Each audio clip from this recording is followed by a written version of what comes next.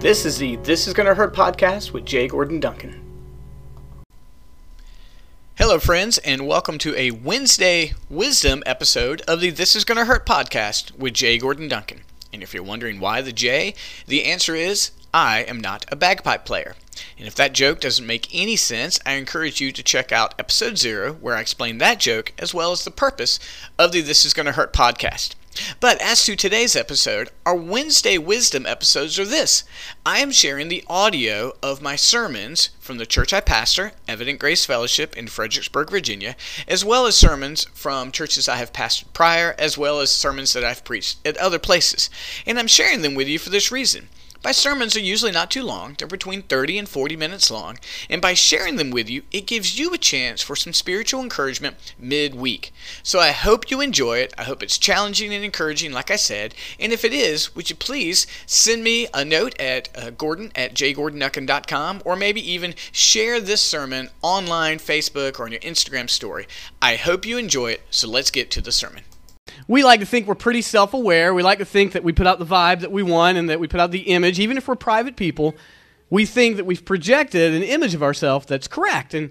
But the problem is objectivity in our minds and hearts doesn't come very easy, and sometimes we can be surprised when people pay attention. I had a friend one time who had a habit or a tic that he was unaware of. Anytime he stretched the truth or maybe told a little lie, he would hum right after he said it.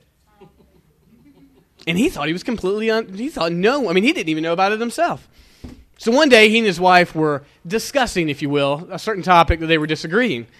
And he said something, and she said, "Listen, honey, I just know you're not telling me the truth, because as soon as you said that, you hummed." And he goes, "No, I didn't, And then in that moment, he didn't know how to speak.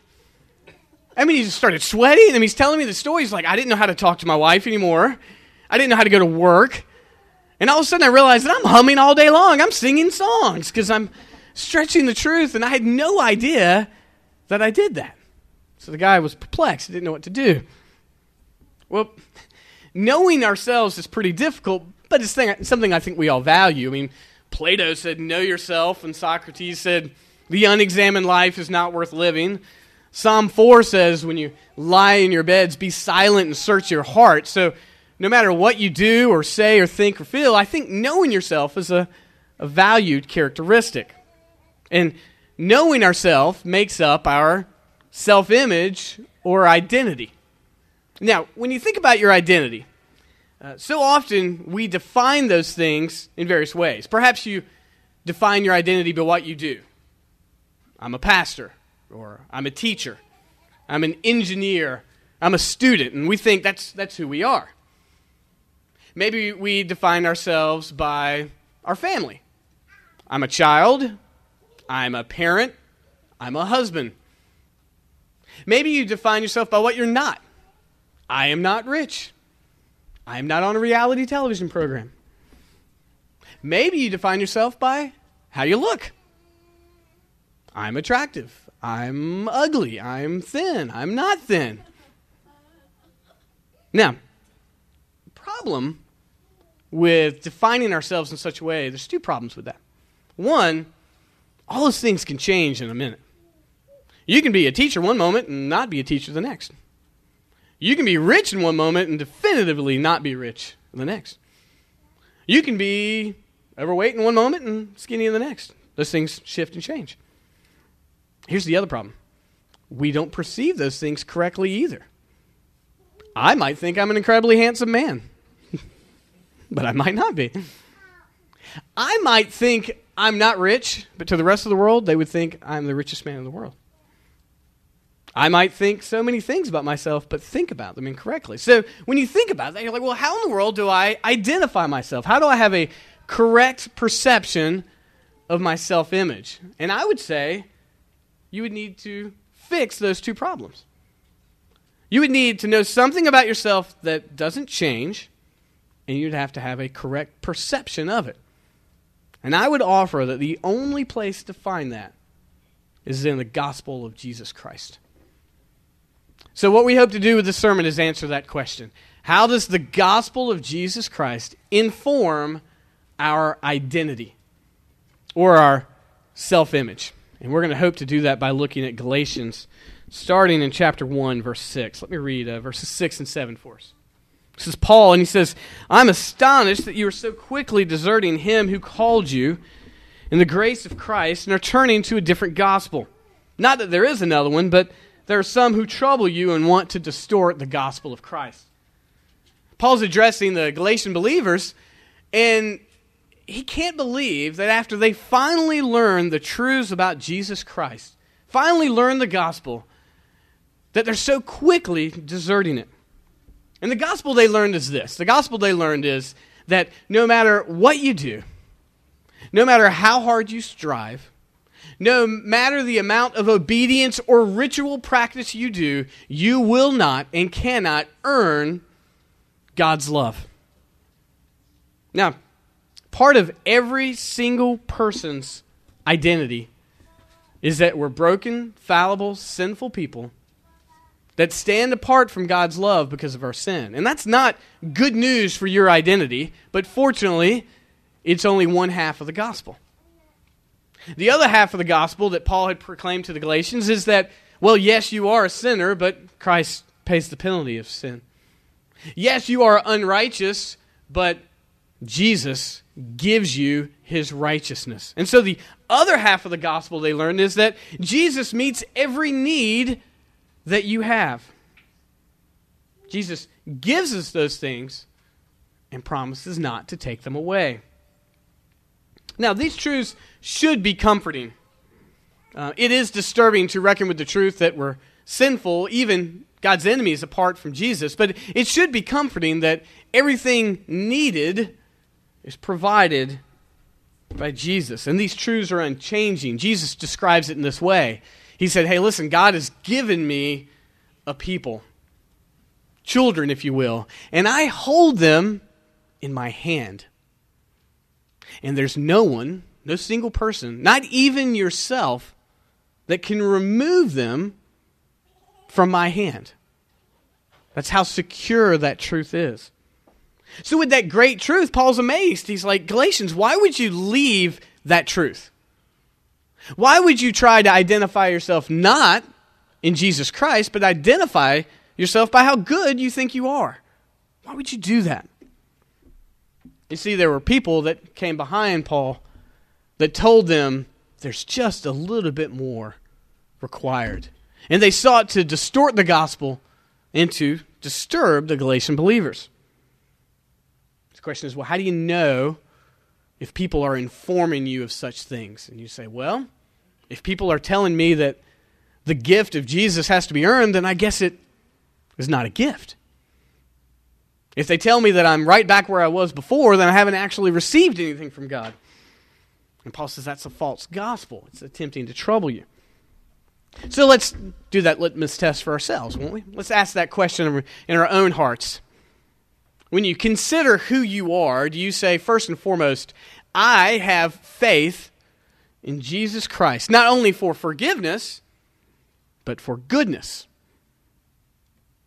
And then the next question to ask of your hearts and your identity is, am I believing that that goodness and forgiveness cannot be taken away from me? Now, if we answer those questions in any way other than yes, then what we would be believing is a false gospel, according to Paul. Think about that in terms of your self-image. Think for a moment, if we can, who do I think I am? Not in the who do you think you are kind of way, but who do I think I am? And ask yourself, do I walk around in a day-to-day kind of way thinking, I'm completely forgiven for my sin?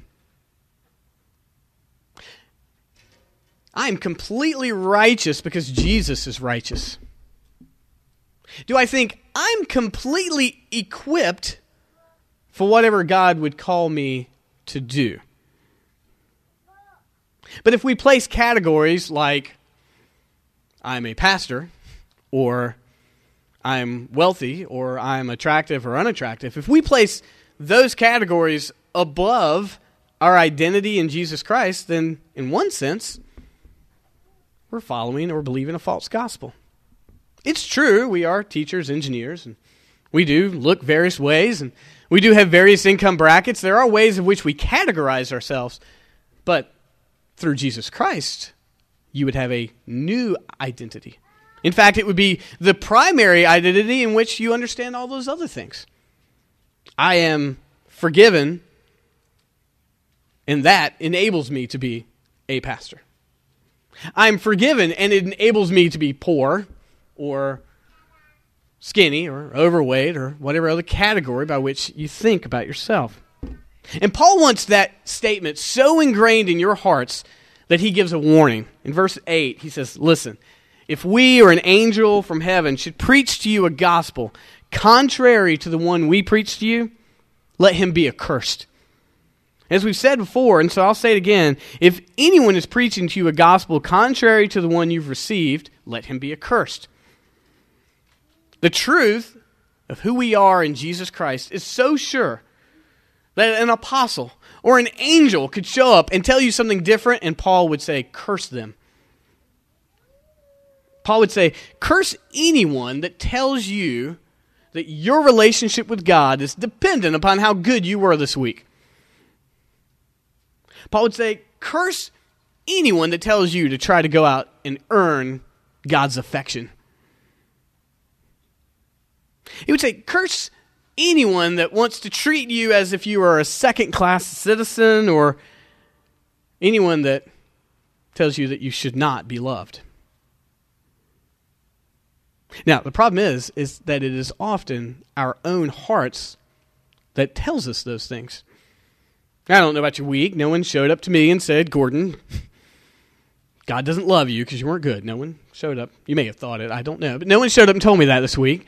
My heart at various times told me that, though. Whether consciously or not, I began to act my week out in a way that somehow I was apart from the affection of God because of my sin. And that was one of those times where my hearts were believing a gospel different than was proclaimed in Scripture. Paul gives us a sort of a barometer or a litmus test to let us know how we do with this, okay? And he does it in verse 10.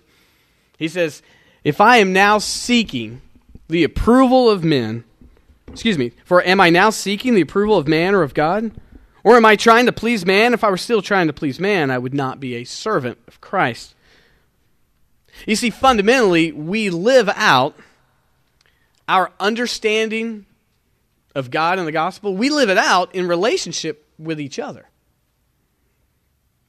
And our security in understanding that we are safe with Jesus is tested as we interact with the insecurity of the relationships here.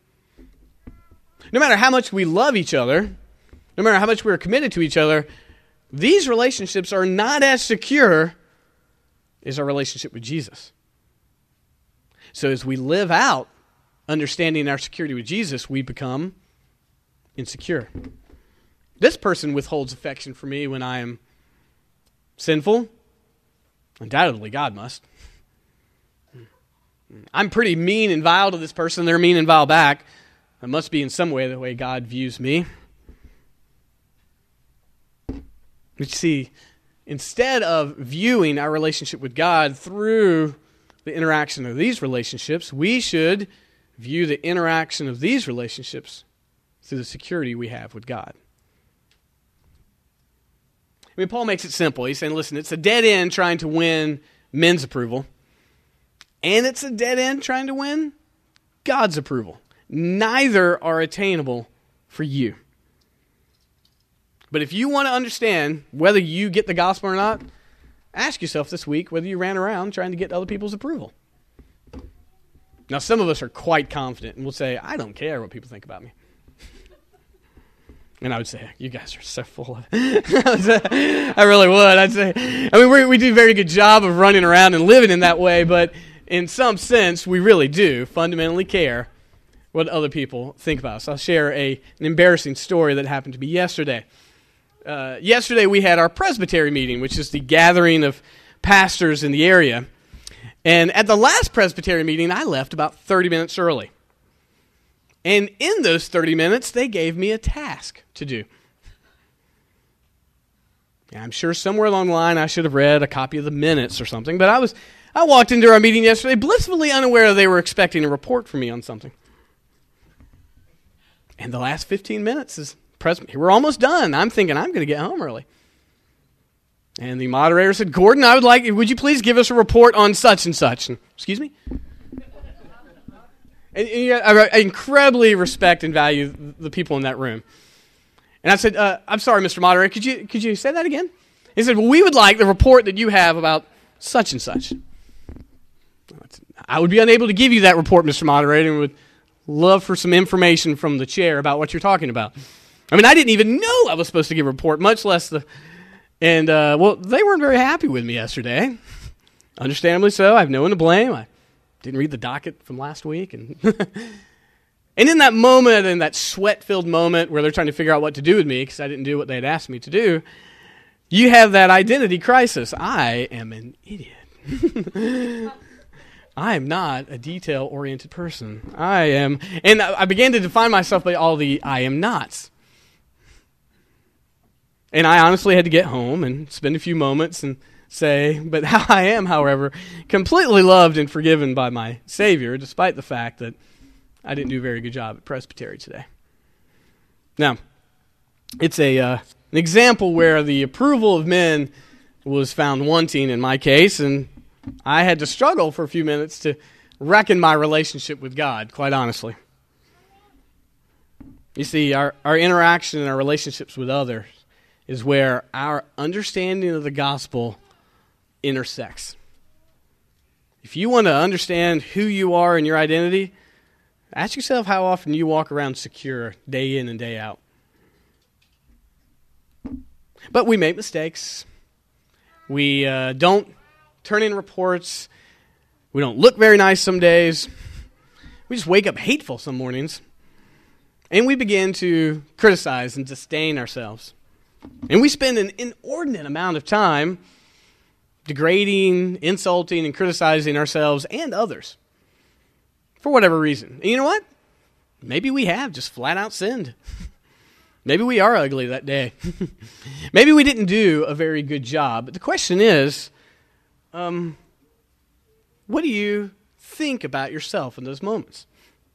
And I would say if you are flat out outward sinning, I would encourage you towards repentance. If you don't like the way you look, if by any way possible, ask God to help change it.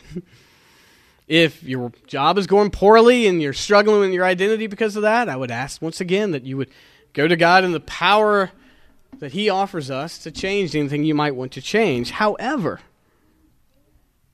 your worth is not diminished in the sight of God, no matter how those things go up and down. And when we do think our worth is diminished, it is essentially saying, Jesus, thanks, but no thanks. We do need to confess sin. We need to ask God to help change unhealthy patterns in our lives. But those things no longer define you. Through Jesus Christ, you are defined by Jesus Christ. God doesn't look down and say, well, those are some of Jesus' friends, so I guess I have to like them. No. He says, there's my child. There's the one my son died for and gave his goodness to. Your identity is a child of God, forgiven, equipped, and you have everything necessary that God has ever promised to be loved and to be changed. Now, we would, I think, have a wonderful freedom in our lives if we could think about that in the moment, right? I mean, if we did want to change something, whether it be sin or just a day-to-day proclivity, if we knew that we could risk change and still be loved, we'd be much more greater risk takers, wouldn't we? Then all of a sudden that would be growing in faith. If we wanted to repair a relationship that's incredibly unsecure, someone who continually makes you feel terrible, you might have the faith to risk repairing that relationship because you knew you had a single relationship that was secure. I'll begin to wrap things up by encouraging you to think about the prodigal son, the parable from Luke 15. In the parable, the son goes to the father and says, Dad, I'd like my inheritance now. Essentially, I wish you were dead. Can I have all my money now? And the father gives him the money. And the son goes out and, in a wonderfully ambiguous way, squanders it on riotous living, whatever that might be. And all of a sudden, his pockets are empty and his party is over, as are probably his friends. And so he has to get a job, and he starts working with pigs. And then he gets hungry and wants to start eating the leftover pig slop because he's so hungry. And a light goes off in his head. It's like, my dad's servants have got leftovers in the fridge. Why am I eating leftover pig slop? I'm going to go home and ask Dad to make me a servant. And on the way, as he's walking, his dad has been looking for him, scanning the horizon for his son to return. And when he sees his son on the horizon, the father runs to him and embraces him, kisses him, this nasty, smelly son. And the son says, Dad, just make me a servant. I'm not worthy to be your son. Just make me a servant. And the father's response is what? Are you kidding me? No, go get him a ring that shows the entire world that he's my son. Go get him a robe that is so much nicer than the rags that he's showing up on. And I'm not going to treat you like a servant. In fact, I'm going to throw a party and a festival. We're going to kill the fattened calf, and we're going to invite everyone in because you've returned. Now, the son thought, I've rebelled against my dad. I've disobeyed. I squandered what he worked his whole life to earn. There's no way my father would treat me like a son. At best, I could hope he'll treat me like a slave. But the son's identity never changed. He continued to be that father's son. He continued to be loved, and extravagant grace was poured out on him, even as he was a horrible, dirty sinner. I'd like for us to think about that in the course of who we are. Because there are some of us that can very much relate to the prodigal. There's another side of that story. There's a very self-righteous brother, and some of us relate to him too. But either way, we need to consider, as we turn our hearts to God, what will be the response of the Father in the midst of this situation. And we need to hear that through Jesus Christ is an extravagant grace poured out. In practicality, a couple will go to bed tonight and they're angry at each other. And all manner of things have been said or done. Somewhere along the line, our hearts need to say, but God has affection for both of us. And that relationship is so secure, I can risk repairing this relationship. Or you go home and all manner of guilt is heaped upon you from mom or dad or whomever is the wonderful guilt giver in your family. And you think, I'm just going to spend a lot less time with these people. But then we think, you know what? Despite the fact they're terrible guilt givers, Jesus Christ has wonderful affection for both of us. And I might be able to risk repairing this relationship if we both operate out of that secure relationship. You can proclaim the truths of Jesus Christ to someone who has no hope in your mind of ever believing it, because no matter what their response is to you, your relationship with Jesus Christ is secure. Folks, if we're struggling with sin, and we're struggling with believing that God loves us through Jesus Christ, I, of course, encourage all of us, repent of your sin. If there are giant obstacles in the day-to-day working of your life in terms of who you think you are, and if those things through God are able to be changed, I encourage you to ask God to enable you to change those things. But in the course of that process, be secure that the work of Jesus Christ holds you in His hand, and He affectionately loves you and presents you to God. And nothing, no one, or circumstance will remove you from that secure relationship. My prayer for us is that as we share a meal in a moment and as we spend our weeks, I pray that we will begin to think with that beginning statement. Not, I'm a mom or dad or an engineer or whatever the case may be. That we'll begin with, I'm a loved child of God. And that enables me to do or be those other things. Let me pray for us.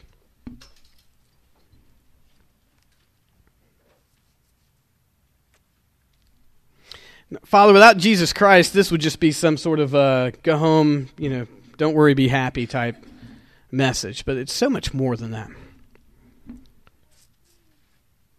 If we have faith in Jesus Christ for the forgiveness of our sins, we are loved with the extravagant grace of the Father. And He pours that grace out on us when we obey, and that grace is still there for us when we disobey. If we don't look the way we want to look, or if we don't have the occupation or the place in life that we wish we had, your grace and who we are in Jesus Christ stays firm. And I pray for us that our identities would begin there. That we would begin to think of ourselves in terms of loved children of God, and then allow all those other things, who we are, what we do or don't do, I pray that they would flow out of that relationship. Give us a great boldness within this group of people to love each other well. Give us great boldness to repair broken relationships. Give us great boldness to proclaim this truth of Jesus Christ. And as we do these things, would you be glorified? We ask all this in Jesus' name. Amen.